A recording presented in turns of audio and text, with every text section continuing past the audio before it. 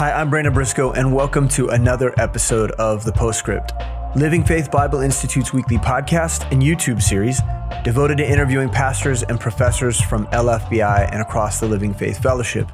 Each week we come together, talk about lots of different topics, but one of the things that we like to do from time to time is address issues of false teaching that we encounter as Christians in this world.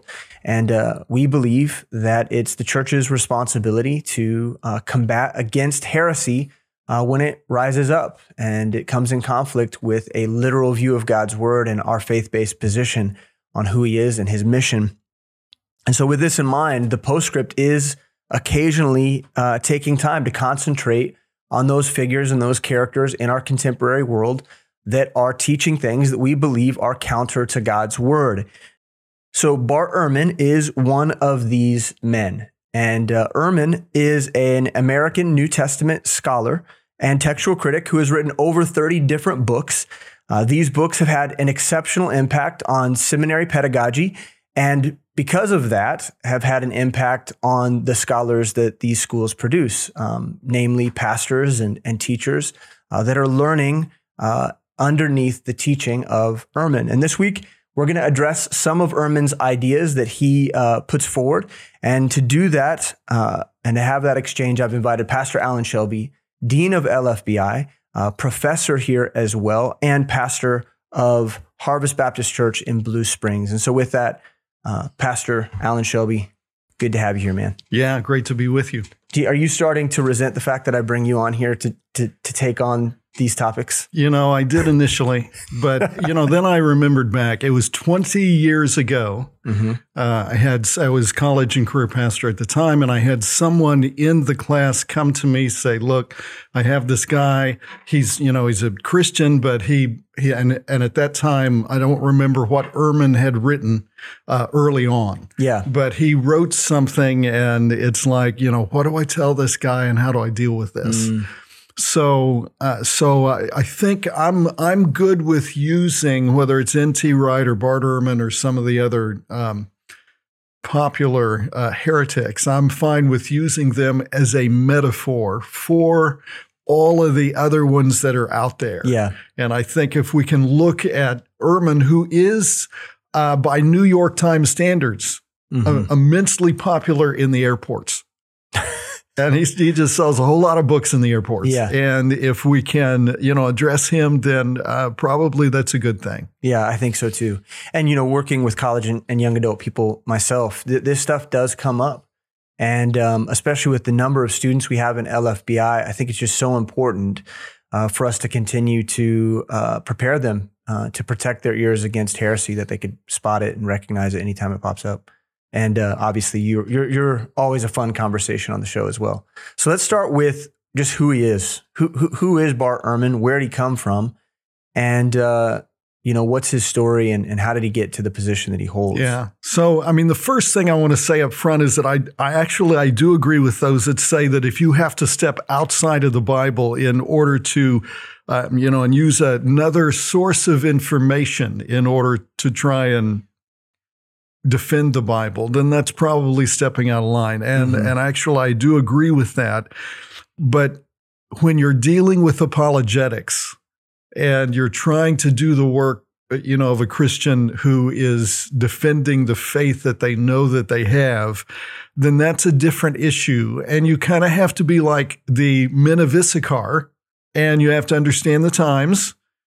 And the only way we understand the times is understanding the people, the characters, the stars who are giving voice to the spirit of those times that we need to try and contradict. So, there are a lot of ways I think we could simply open our Bible and disagree with Bart Ehrman. Right. At any number of a million points. But I don't want to disagree with Bart Ehrman. I want to show you how he's wrong. Right. So how did he get to the spot that he's at? And let me frame it in a biblical context, because in 1 Timothy chapter 3, Paul starts listing characteristics of the last days. Now, these are the last days for Timothy.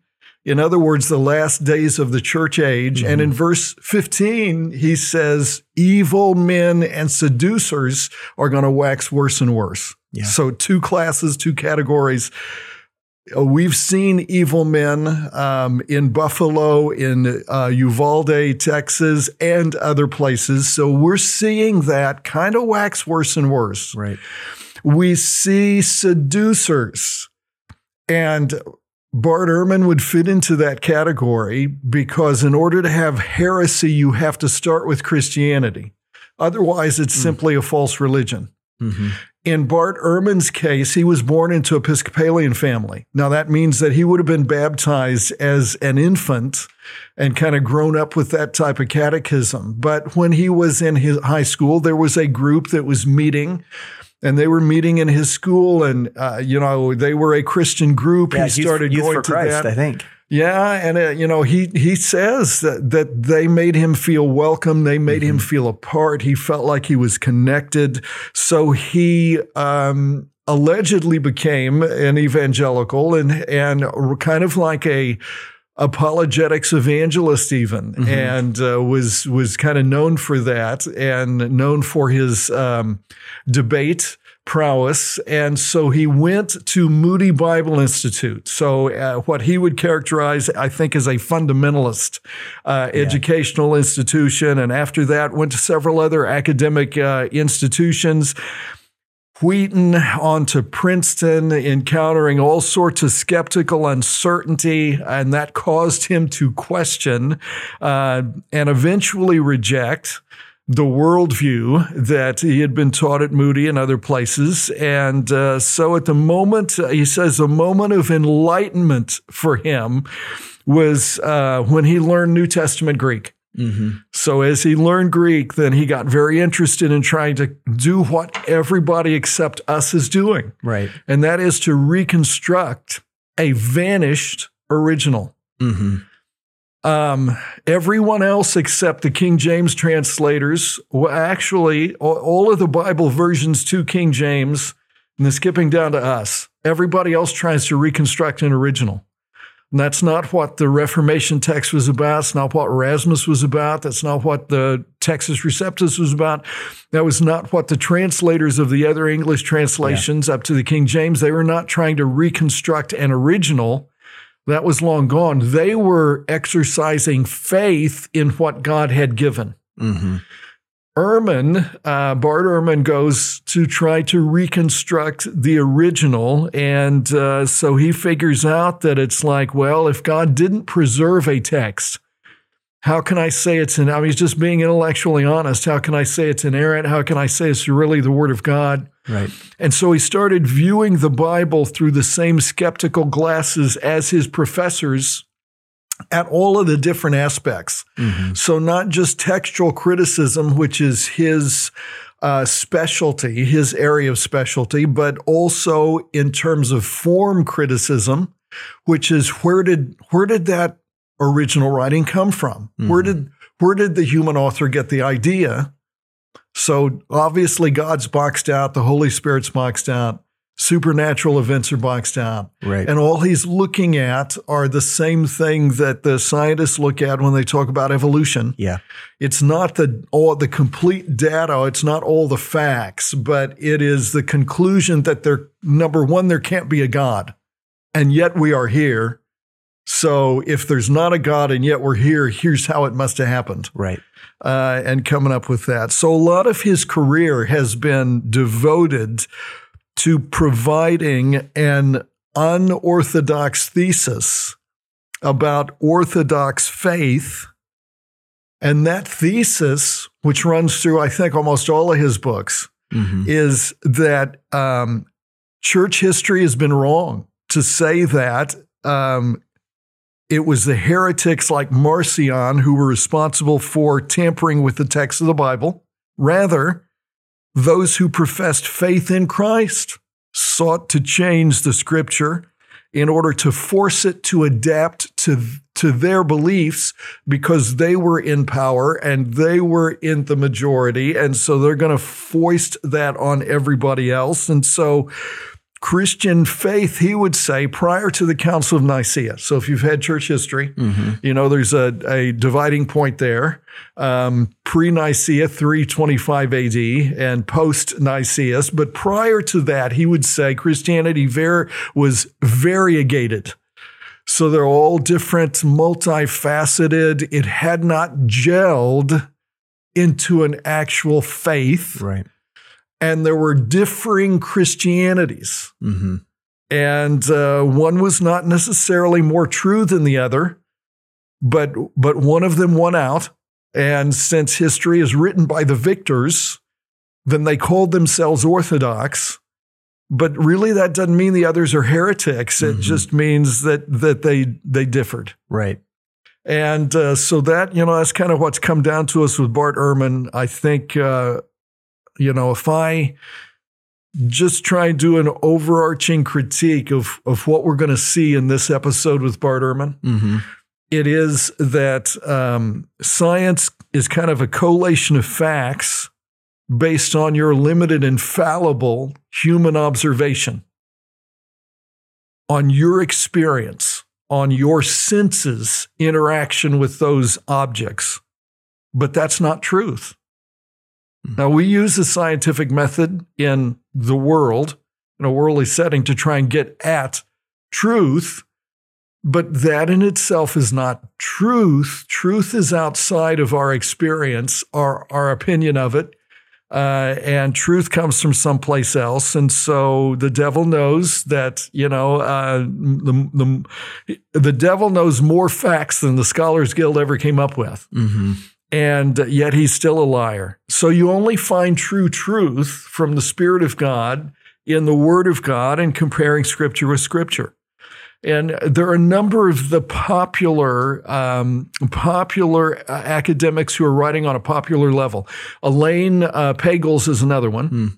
And she likewise has a tale of a conversion experience to Billy Graham crusade, and then coming out and writing all this other stuff as she got her education later on. So what they both have is a rationality-driven emotional reaction to what is true according to the Bible. Right. And I think in that way, the deconstructionists probably really relate to these types of figures, because in most of those cases, you have individuals who've had some sort of experience with Christ. Maybe it's they came to a saving faith or not, made a profession, had a moment of emotion or passion as it concerned the cross and what Christ did for them. And they have an experience, a conversion experience. And then they encounter another bias that comes in conflict with it. And then they spend the rest of their life trying to undo the thing that came to them first. Right. That first authentic experience that is now the bias, and they've come into the right. This is a common story over and over and over again. Yeah. So Rob Bell, Bruce McLaren, Andy Stanley, all of them are overreacting against their fundamentalist upbringing. Right. In the things that, the skepticism that they bleed forth into the regular evangelical community. Yeah. So in preparation for this interview, I read a book, and you also read Jesus, Apocalyptic Prophet of the New Millennium, one of Ehrman's more popular writings. And I also listened to several lectures and listened to him on some podcasts and things like that, because I wanted to get a round view of who he was and what he taught. And I do believe that this book represents a lot of his different thoughts. He captures them here. And in Jesus, Apocalyptic Prophet, he presents many of the most common ideas that are in, all of his writings. But one of the very first ideas that Ehrman proposes in the book is that the Gospels are essentially oral mythology. Okay. And that he likens them to the game of telephone, the game that you play as a kid where you sit in a circle and someone starts with something that seems factual or is the true source. And then as that thing is whispered into someone else's ear and it makes its way around the circle and it gets to that original person, it's taken on a whole new life. And so he likens the Gospels to that. And he's convinced that Christ's followers taught over several decades and over time, the facts were diminished. and they became more and more disjointed. And he's convinced that the Gospels, they weren't written by their namesakes and were instead written by anonymous authors that wrote decades and decades after Christ's life. And based on his view, the Gospels are not objective in that way. And the authors are actually manipulating the text in order to match their own bias and the narrative as it concerns the type of Christianity that they hold to. And so they're manipulating the stories in order to fit, what their community wants to believe. So now there from the get-go, right there from the get-go. And so if we're going to do this podcast in such a way that someone else, regardless whether it's Bart Ehrman or somebody else, sure, they would know how to critique and how to work with and what to do with it. Yeah. The first thing I'm going to point out is that, and sometimes we talk about doctrines of demons. Mm-hmm. Okay, that's another thing, a characteristic of these last days. You know that you're dealing with doctrines of demons when there's redefinition and faulty assumptions at the front end. Yeah. Because demons cannot do exegesis. So before you go on, let me just point out, from the front end, Bart Ehrman, without telling you his assumption, is going to run over you like a bulldozer. Yeah. To try and cause you to take his assumption and then let him keep running with it. And his assumption is the Bible came down to us through oral tradition. So it was an oral tradition that came down to us. Mm-hmm. Therefore, he uses the illustration of the telephone and what you do as a kid and whispering into one kid's ear, and he whispers it down the line. Okay, that may sometimes be true of whispered things between kids. There is no documentary evidence that is how the Bible came or was treated. Mm-hmm. So he's arguing from absolute science. He has absolutely zero evidence for that assumption. And yet that's his beginning assumption. Mm-hmm. It was oral traditions, and therefore, obviously, it was a method of evolution until it gelled over time. And that's not what we know from history. It's not what we know from the Bible itself.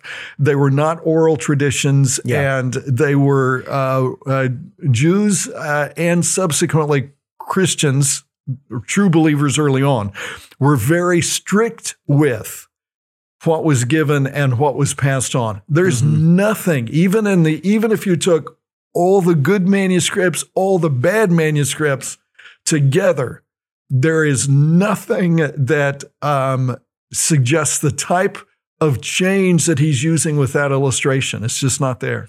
Yeah, and yet it's a necessary presumption for him. In order for him to dispel beliefs and traditions that Christians have held to for 2,000 years. And so in order for him to undo what we believe, he's got to start there. He has to undermine things at the source. And I think we're going to expose that as we continue Genesis 3. Oh, yeah. Same story over and over again. Now, because of these presumptions, Ehrman believes that the Gospels are obviously full of contradictions. That's going to be his natural, conclusion there. And they should not be taken at face value. So one of the evidences that he uses to convince his readers of this contradiction is the Gospel of John. And so I'm going to present you with this, and I want you to help us to understand it. So one of these contradictions, he points out several in the book, but one of these contradictions deals with Christ's death, burial, resurrection, and the time frame surrounding it. He says that John claims Jesus was executed after noon, the noontime, when the Passover lambs were sacrificed in the temple. And yet Mark claims that he was executed the following morning after the lambs had been eaten. Okay? So the idea that Mark and John have two conflicting narratives in terms of the timeline of when Christ's crucifixion took place. So I want you to help us. How do you address an apparent contradiction like this? And what do you say about the differences and supposed discrepancies between these gospel accounts and maybe any of the gospel accounts? So, I don't think anybody's going to like this answer. to start off with. Okay. What I'm going to give, because you are asking me to assume, Okay. as he does, Right. that there is a contradiction. Mm-hmm. So if the question is, how do I answer somebody with apparent contradictions? Yeah. If they're apparent. Which is why I use the word apparent. Yeah. I'm with you. Well, it would have been more helpful if he actually, in terms of examples he's giving for his position, if he had actually used apparent contradictions. So, when I approached that particular paragraph where he talks about that, in his lead up to what he's going to say there, because he's arguing from the Passover and how the Passover was observed. And I had to note his special pleading, because he says, quote, according to the account still preserved in the book of Exodus, Mm-hmm. It's like, well, hold it. Yeah. What? Yeah. Here's Bart Ehrman telling me, because he's wanting to make a point to destroy that will destroy my faith in the New Testament, telling me that the account there in Exodus was actually preserved. Right. And this is how we know that this other thing over here is a contradiction. So first note that. So he believed apparently in the historicity of Moses. Now, and this is 1,500 years before, 1,600 years before John wrote his gospel. So he believes in the historicity of Moses. He believes in the accuracy of the plagues. He talks about that, and of the Passover, and the way it was passed on, and how it's come out down to us today. Yeah. So it's accurate, but yet the Gospels can't be. And not only is that false, but I'm sorry. I know that, in academic settings that, they don't use this type of language, but Bart Ehrman is a liar.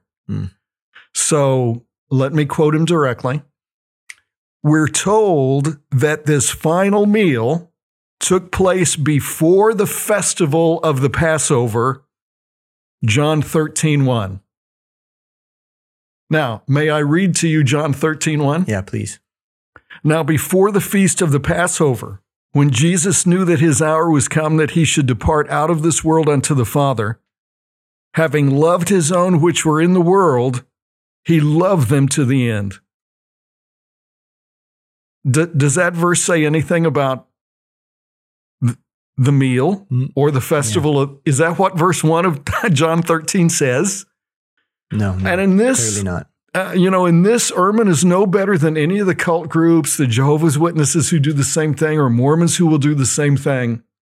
And the devil did the same thing. Just try and fake you out, because they will say, well, the Bible says this, and give a verse reference. And actually, the Bible doesn't say what they say it says. Yeah.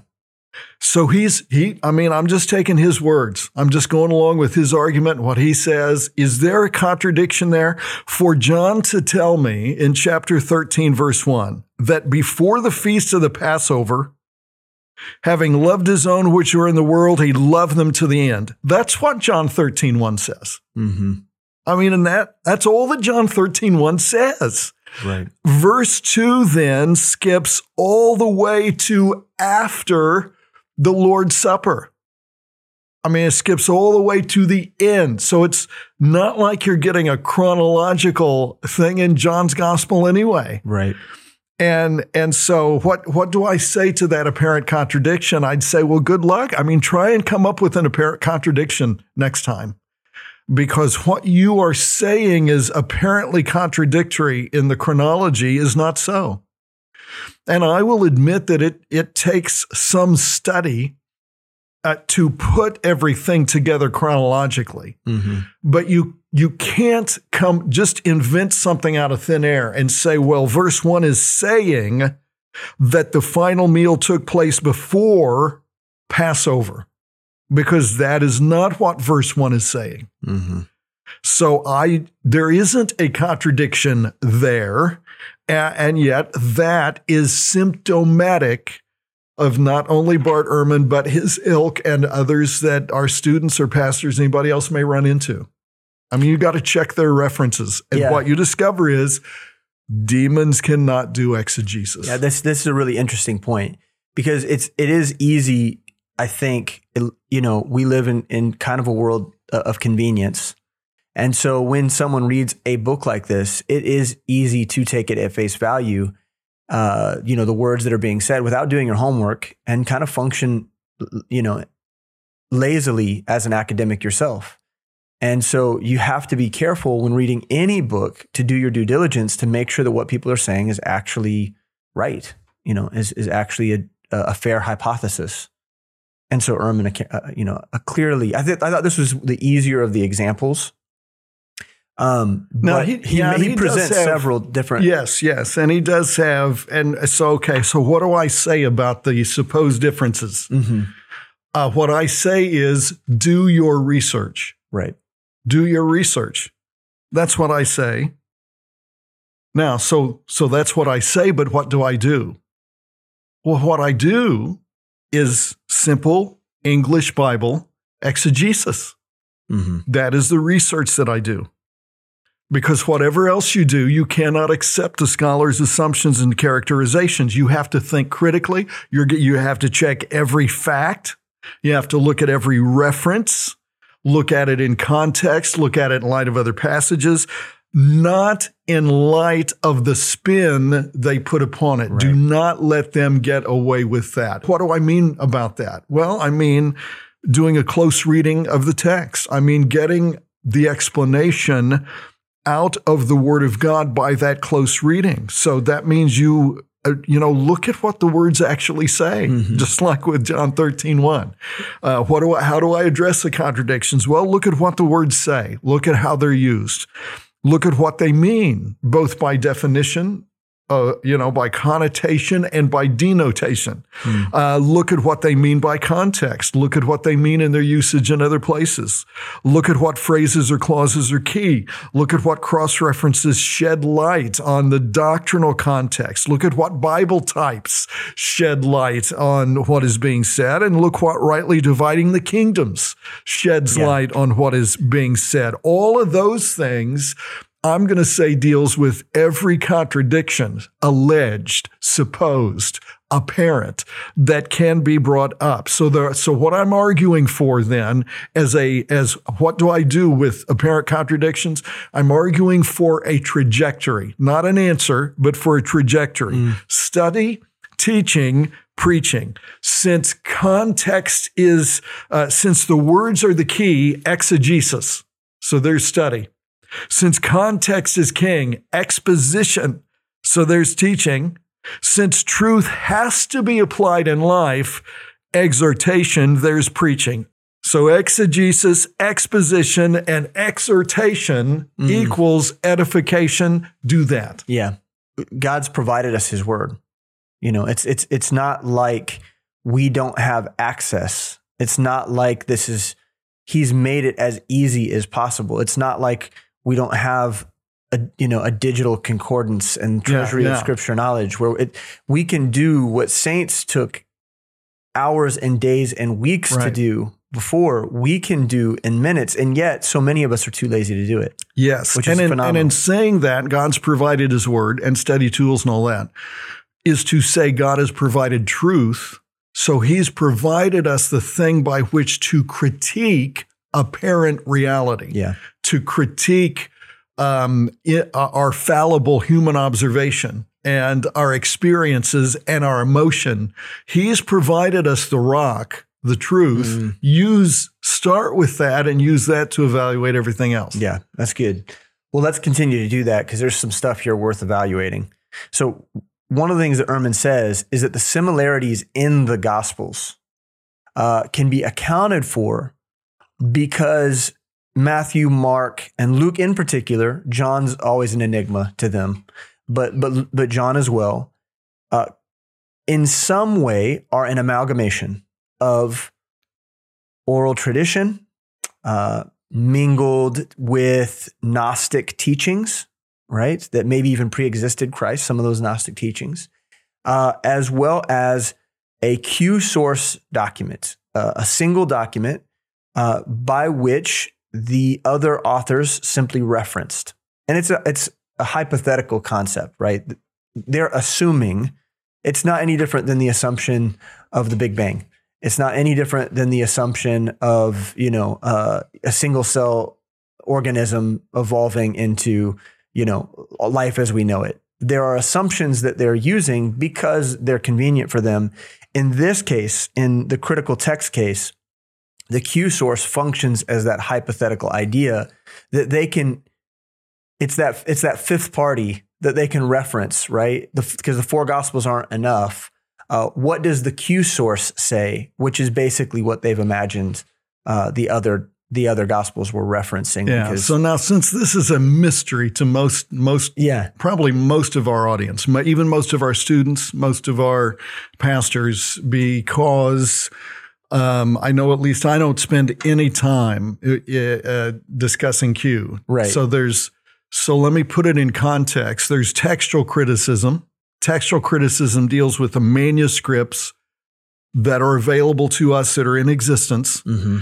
and trying and criticizing the text that has been preserved by taking those available manuscripts to try and reconstruct an original. Right. Okay. So that's textual criticism. But another area of the variegated and multivalent aspects of heresy and of skepticism is form criticism. Mm-hmm. So textual criticism starts with the Greek text that we have available to us.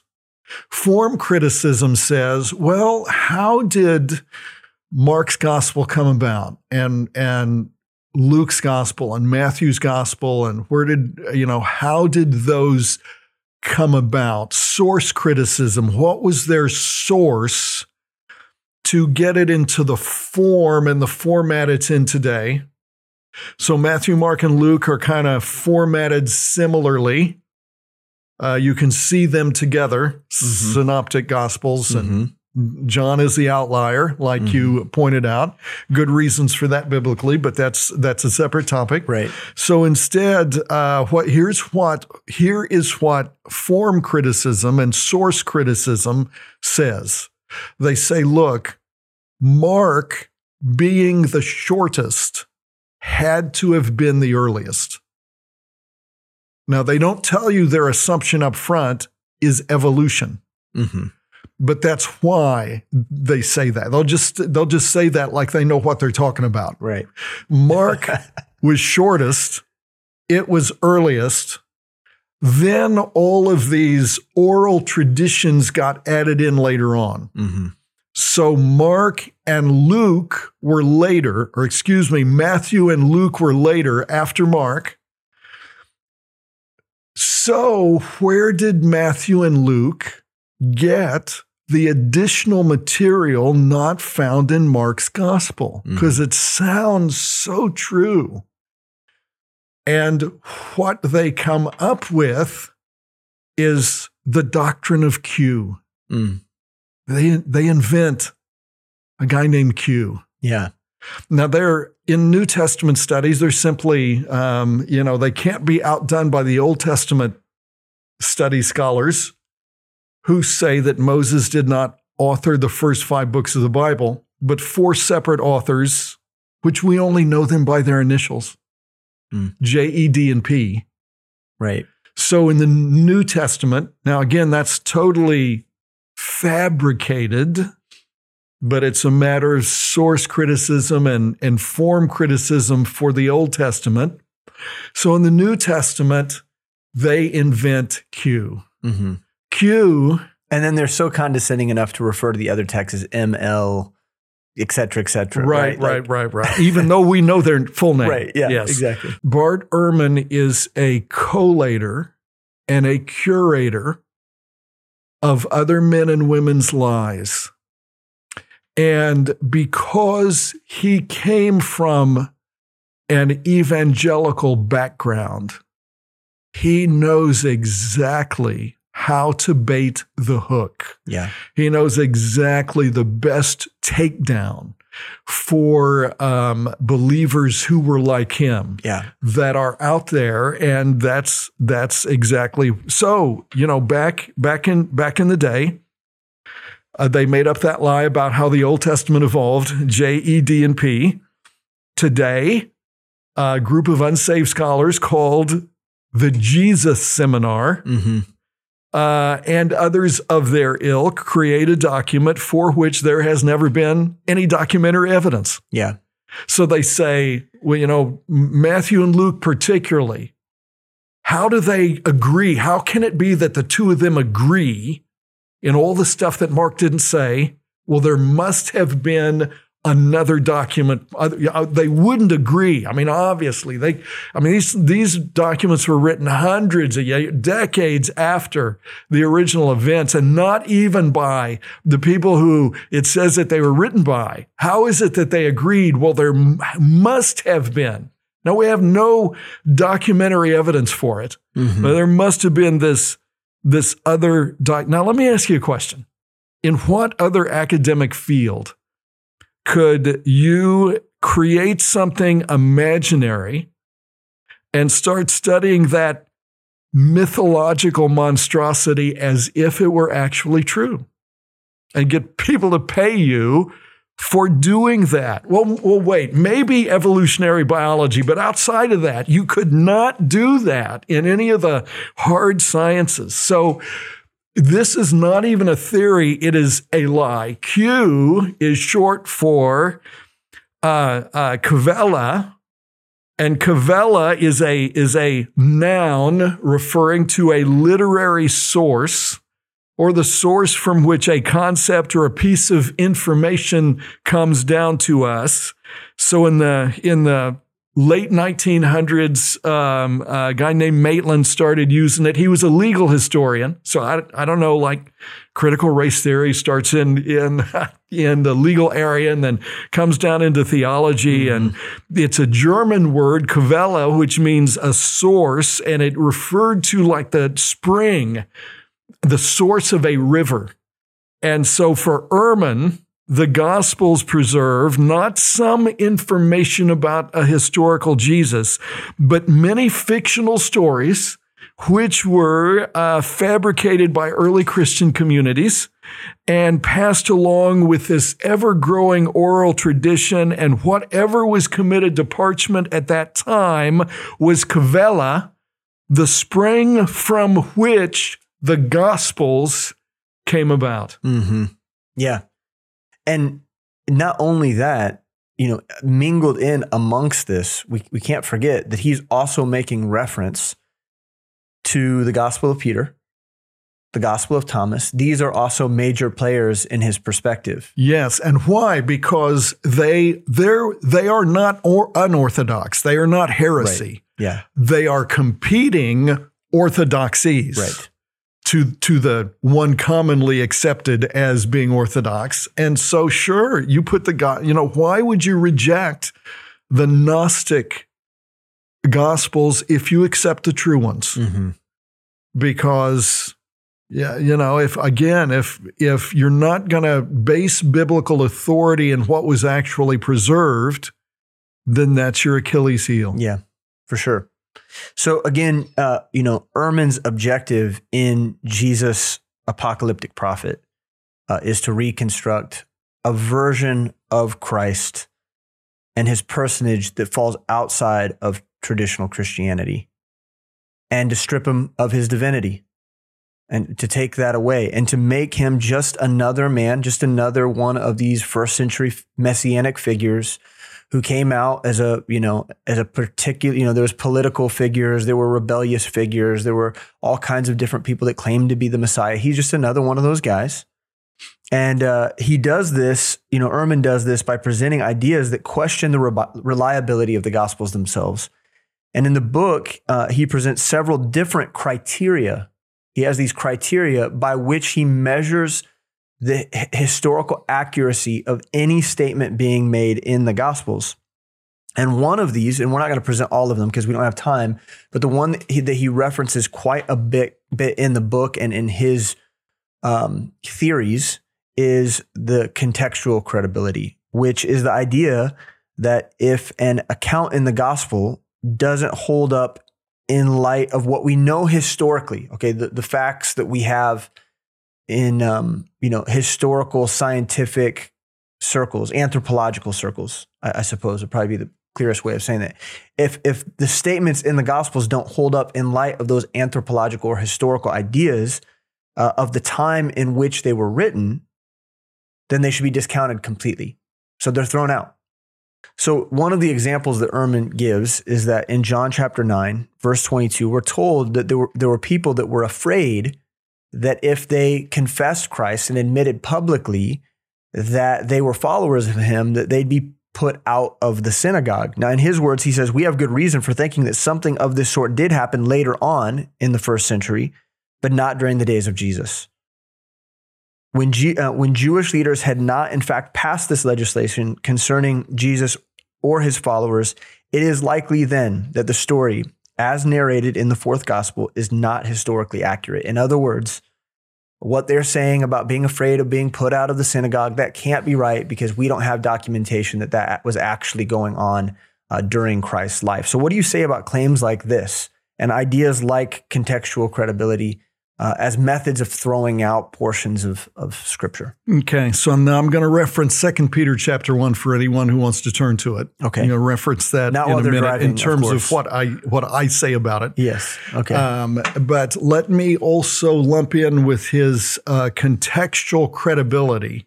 There's another thing he talks about, the criteria of dissimilarity. Yeah, dissimilarity, yep. So now, if you've taken our class on manuscript evidence, you know that one of the canons, one of the rules of doing textual criticism is that the reading that makes the least sense must have been original. Mm-hmm. Under the assumption no one would, intentionally screw it up. So the one that makes the least sense, well, that must have been the original. Right. Ehrman takes that idea from textual criticism and works it now into what we are talking about here with kind of form and source and redaction criticism. Mm-hmm. His criteria of dissimilarity says that a deed or saying of Jesus is less likely to be historical if it supports the kinds of things that we think early Christian, and the things we believe now. Right. So it's more likely to actually be historical if it's kind of like the Gnostic Gospels and the nonsense that's in there. Yeah. Because that presumes that if we're still teaching it, if it's traditional, well, it must have been manipulated. Right. In order to hold its weight. So this is a particular sophistry that turns waking reality on its head and turns truth on its head, and is why some of the Gospels, like Gospel of Judas, is able to make Judas a hero. And the other, he was the only one in on the conspiracy between him and Jesus, not the other disciples, not the other apostles. So you've got the criteria dissimilarity, and then you've got his credibility, his contextual credibility, which would say that unless you see something in the Gospels echoed by actual historical documents and evidence we have right now, then it must be anachronistic. Someone must have later on read that in there. So if we know later on that the rabbis started saying, look, there's a difference between Christians and Jews, and Christians can't be part of the synagogue. They are not Jewish, even though they believe in this guy named Christ who was a Jew. So later on, Jews did start saying that. So if what he's asking you to believe is that he knows exactly what the rulers in Jerusalem were doing at the moment of the Gospels. And since they left no paper trail of putting people out of the synagogue. Mm-hmm. But we know it happened later. Well, that must have been read in from later, and this was added much, much later on. So what do I say about a claim like that? I say look at it like any other conspiracy theorist, political or anti-Semitic. They mix two things because it takes two things to ensnare you. So 2 Peter 1:16, for we have not followed cunningly devised fables when we made known unto you the power and coming of our Lord Jesus Christ, but were eyewitnesses of his majesty. Okay, all the great scientific and scholarly conspiracy theorists, all that they do is after they claim to have done secret research that either nobody else knows or you and I can't understand. Right. No one else can verify by observation their claim, so they just make a claim. Now, a fable is evolution. That's a fable. Mm-hmm. A kind of a fairy tale for grown-ups. A fable is four undocumented documents, J-E-D and P, to make up the Pentateuch. A fable is an undiscovered kvela, as an original manuscript, which you can fabricate since we don't have the original manuscripts anyway. So a fable is fiction, not factual. So here are two things that they mix. Number one, arguing for a fable that takes waking reality and turns it on the head, even though they might innocuously call it a theory. Mm-hmm. And number two, that's how they get away with it. Yeah, they call it a theory and they treat it as their educated guess, and they're more educated than you, so it must be right. Right. Yeah. And then secondly, the second thing is what you just described in John chapter 9, verse 22, that somehow he knows what those Jews in Jerusalem were telling their synagogue leaders in the last year of Jesus' ministry. So that's a snare. Mm-hmm. I mean, just do those two things. Invent something that you say was, actually happened out of your own imagination. Just invent it and then present it as a factual thing, and then deny somebody else the real basis for discovering what truth is. So basically, you have divided by zero, and obviously you can prove a negative. Right? I mean, obviously, if we let Bart Ehrman divide by zero, then he can prove the negative that never actually went on historically in Jerusalem, despite what John 9, verse 22 says. Yeah. I mean, how can we let Ehrman or anybody else say definitively what the Jews could have done?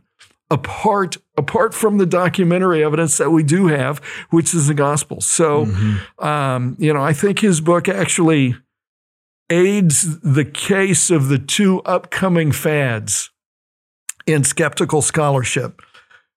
JM, Jesus mysticism, and HJA, historical Jesus agnosticism.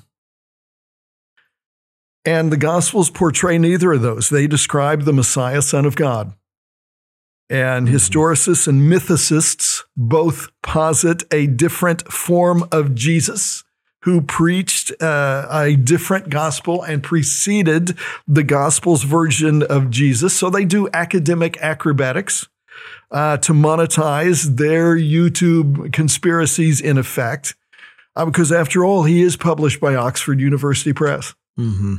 From an apologetic standpoint. So let me go ahead and step outside of, 2 Peter chapter 1 or outside the Bible for a second. Just if I were going to deal with Bart Ehrman on the level of his own evidence and his own words against him. The New Testament Gospels provide us with accurate information about geographical features of first century Palestine. They correctly name numerous cities and even small villages. They provide accurate depictions of Jewish religious customs. They name real historical, political, and religious figures.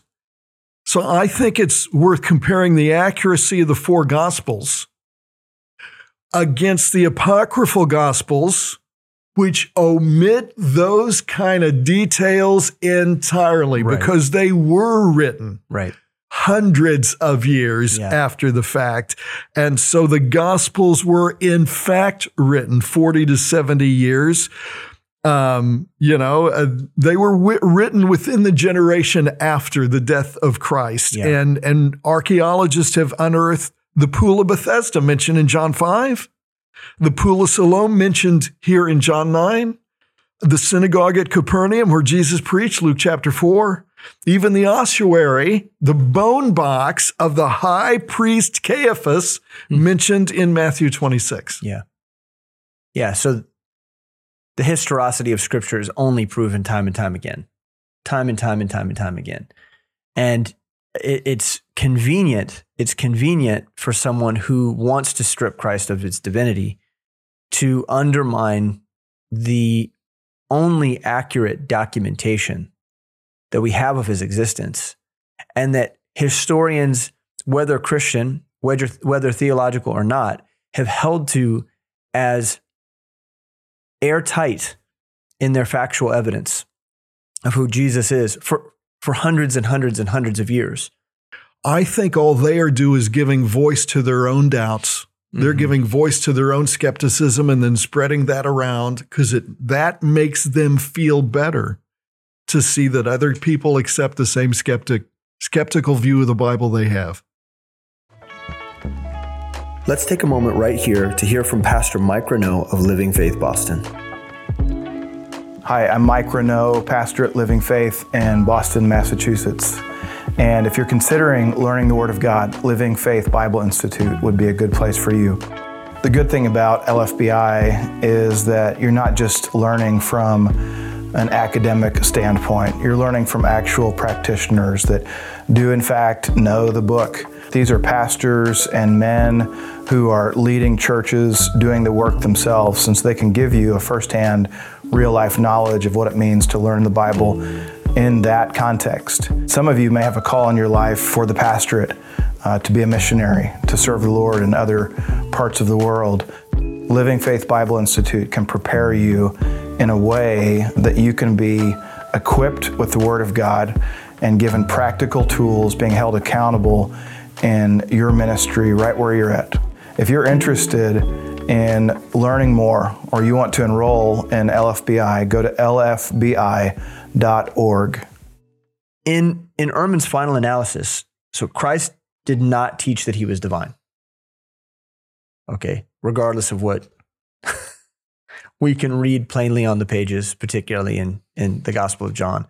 But he says that Christ didn't teach that he was divine. He was simply one of many first century apocalypticists like John the Baptist and other figures of the time.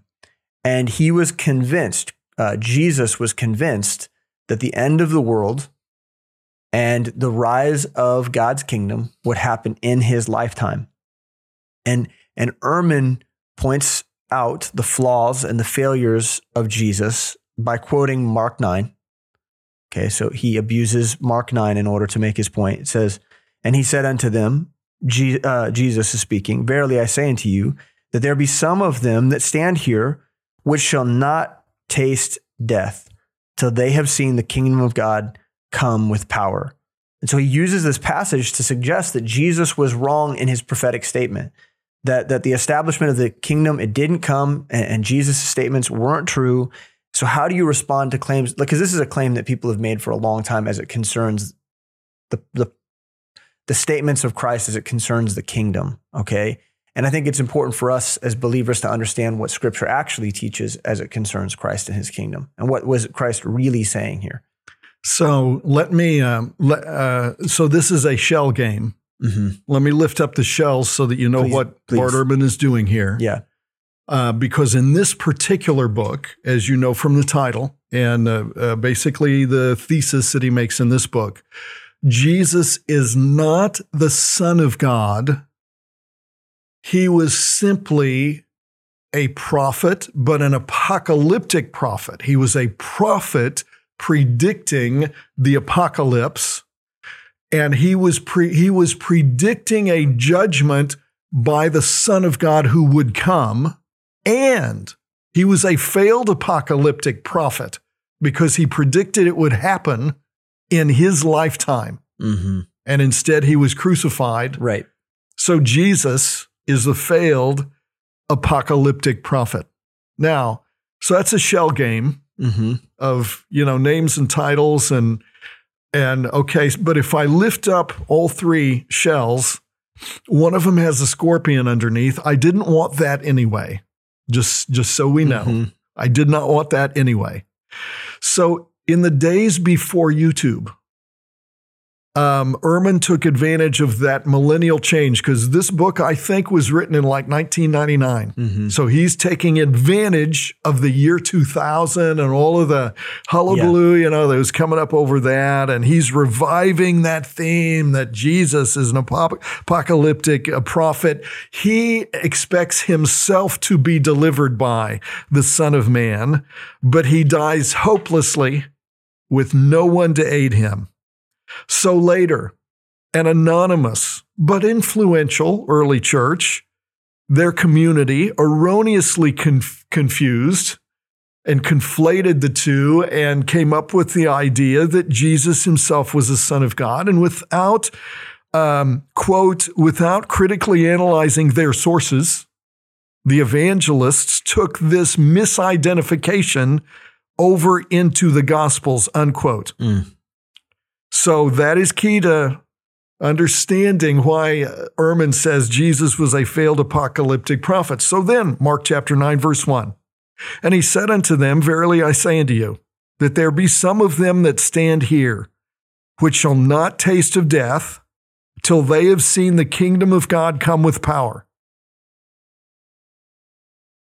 Now what, I guess, again, just like where we were at with John chapter 13, what's the problem? Because there were some of them standing there. Okay, let me point out a couple of things, a couple of levels. There were some of them standing there who saw the kingdom of God come with power in Acts chapter 2. Secondly, since verse 1 is a prelude to verses 2, 3, and 4 of that chapter, and context is king, then Christ's transfiguration on the mountain was also a picture of his second coming with power. That Mount of Transfiguration thing would have been a picture of his first going if he had accepted the offer to be teleported to heaven because the Father had spoken and he was pleased with Jesus. Third time is a charm right there. I mean, you're okay, you can come up now. We don't have to go on with any of the rest of this mess. But, Moses and Elijah were like, we're kind of stuck here. We need to talk to you about the decease that you need to accomplish at Jerusalem, Luke 9, verses 30 and 31. So it ends up being a picture of his second coming, not his first going. So what we have here is the spiritual kingdom of God showing up in his physical form over the next three verses in that chapter. And third thing, John, who was standing there, was teleported ahead and saw that kingdom coming and that king coming in power in the book of Revelation. So we've answered it on multiple levels. But now, if we look at Mark chapter 13, just one other key in which Ehrman breaks the lock. He breaks the key in the lock, which is also echoed in the other Gospels. Mark 13, verse 30, verily I say unto you that this generation shall not pass till all these things be done. Mark 13 is the Olivet Discourse, we call, and so Jesus is answering his disciples' questions about the signs of the times and the destruction of the temple. That leads Jesus into explaining the tribulation and the signs of the second coming. And again, what's the problem? The generation that sees the actual signs during the tribulation are also going to see Christ come. After all, it's only 7 years long. And if they can endure to the end, they will see him come. And it gets done within one single generation. So you can cross-reference that particular discussion with our sister podcast, Theology Roundtable, and the discussion they've had of that very topic back on April 8th. Mm-hmm. And in both cases in Mark and in the other ones that Ehrman would list, his conclusions are based on false assumptions about the text. Demons cannot do exegesis, so they do not come out of the text. And, that's why he thinks Jesus was an apocalyptic prophet that, bless his heart, died without seeing the apocalypse come about in his lifetime. And, isn't that kind of like every generation of Christians has been since then? And he wants to take away your hope, to take away the blessed hope. And you know what? The rapture is obviously my blessed hope. But the resurrection is kind of not to be snuffed at. No.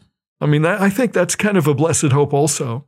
I know Spurgeon used to say, look, I'd rather follow my Lord and be like him and go through death. I'm okay if I get raptured or if I don't. But Ehrman wants to take all of that away from you by having you focus on the distrust of God's word. Man, and so in with that in mind, what kind of influence is a guy, like a lot of our listeners have not heard of Bart Ehrman. This guy's completely new to them.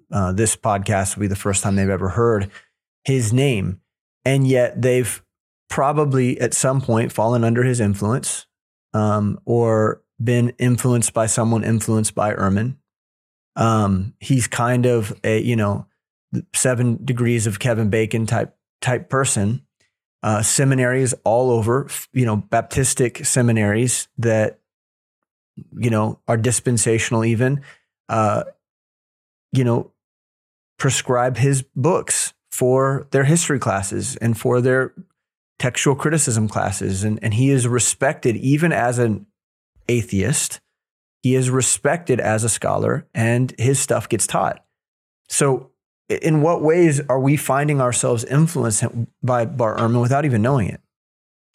So I think 20 years ago, the book that he had written that somebody drew to my attention because they were having a disciple being drawn away from the faith by it, was called Forged, Writing in the Name of God, Why the Bible's Authors Are Not Who We Think They Are. So he wrote that, Tear Down the Bible. He's written his book on apocalyptic Jesus being a failure, Tear Down Jesus. He wrote a book on competing Christianities and orthodoxies. And so he's a New York Times bestselling author. He reveals which books in the New Testament were not passed down he claims to, which ones were actually not passed down by Jesus' disciples, but were forged by other hands, and why that centuries hidden scandal is far more significant than scholars are willing to admit. So again, it's idea of a conspiracy. So let me just say that, number one, I don't care about Bart Ehrman and what he says. But number two, I do care about the people he influences. I care about that. Okay, so if that influences any of our students, anybody's disciple, anyone you've won to the Lord, anyone you're trying to win to the Lord, I kind of care about that. I generally do not care about conspiracy theories until it touches the flock, and then I'm like, okay, I guess I got to care about this one. Yeah. He had a mid-faith crisis. He has discovered, he has deconverted.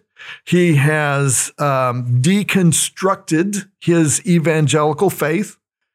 And, a reason I was sort of, okay, I guess I was excited. I mean, I wasn't at first, because who cares about Bart Ehrman? But then I'm like, okay, I can see how we can use this, because he becomes a metaphor for all of the authors, Lisa Gungor, Tony and Bart Campolo, Cole Morton, Joshua Harris. Josh Harris wrote the book on kissing dating goodbye, and then he kissed Christianity goodbye. Yeah. And yet somehow that hypocritical disingenuousness does not affect those who follow him today.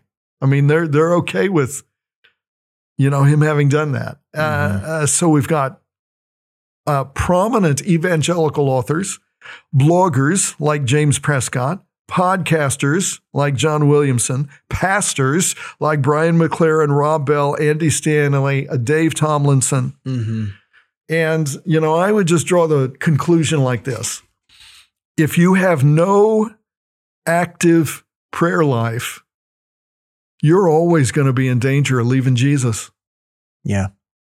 So, and we understand knowledge of the Bible, but knowledge can only take you so far. If your heart is not established in grace and you aren't able to translate that into practical application, and it's not translatable, it's not translated unless your spiritual life is so active that you're earnestly and desperately dependent on God in prayer. So I think these are all people who have monetized Christian doubt and monetized skepticism. And so those who do not totally deconvert, like Bart Ehrman has done, reconstruct their faith onto the shifting, sandy foundation of liberal theological assumptions. Therefore, while they would say they kept their faith, they often end up in mystic-based faith. And there are even otherwise good men like A.W. Tozier, who opened the door to that a generation ago. Again, that's topic for another podcast. Yeah. But he gave himself over completely to the skeptical. Bart Ehrman gave himself over completely to the skeptical side of Bible criticism. The bone he throws us is in his alleged defense of the historical Jesus, which he has to defend the historical Jesus so that he has something to criticize. Right. He realizes you can't throw that away without, throwing the whole thing down the tube. And so he's a recovering fundamentalist, a deconstructed evangelical. And if you let the devil swing your pendulum like that, then that's where you end up. That's an incredible warning, Alan. This has been, one of our headier episodes, I think, because there's just so much to talk about when you're deconstructing a deconstruction. That's I guess how that goes. It gets messy, but I'm really thankful for the homework that you did and the time that you spent with some of these teachings to give us some insight that we need. We need to be able to defend our faith and stand on truth in a world that is bombarding us with false teaching. And so, amen. Thank you, Alan. I appreciate you a ton, and I always enjoy hanging out with you. And we thank you too for hanging out with us and listening to this. And I know that if you didn't get a chance to take notes, you're probably going to want to listen again and take notes and come back to some of this stuff. This is one of those episodes that probably takes a couple listens before you can get it all down. But if you enjoy teaching like this and you are interested in and really understanding the biblical version of Jesus Christ, who he was, his life, his character, his sacrifice, and what he means prophetically for his church, you should take Life of Christ here at LFBI, which is a class that we offer annually at LFBI.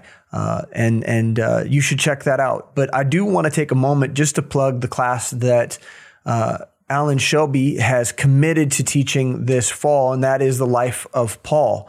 In an episode, a while ago, we talked about the problem with N.T. Wright. And so just as Bart Ehrman has given his life to undermining and reframing who Christ is, N.T. Wright has given his life to reframing Paul. And so Pastor Alan Shelby is going to be offering a class on the life of Paul, and he's going to help us understand who the Apostle Paul was in light of what Scripture teaches. And so that's going to be an exciting class, and I want to make sure that I plug that now.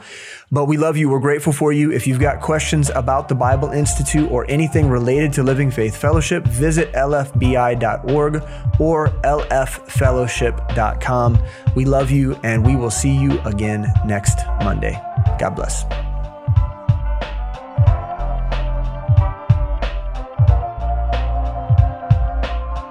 Thanks for listening to The Postscript. If you enjoy the show, please leave us a rating and review in order to help other people find our podcast. If you value this show, please help us continue creating content by supporting Living Faith Bible Institute at lfbi.org/support.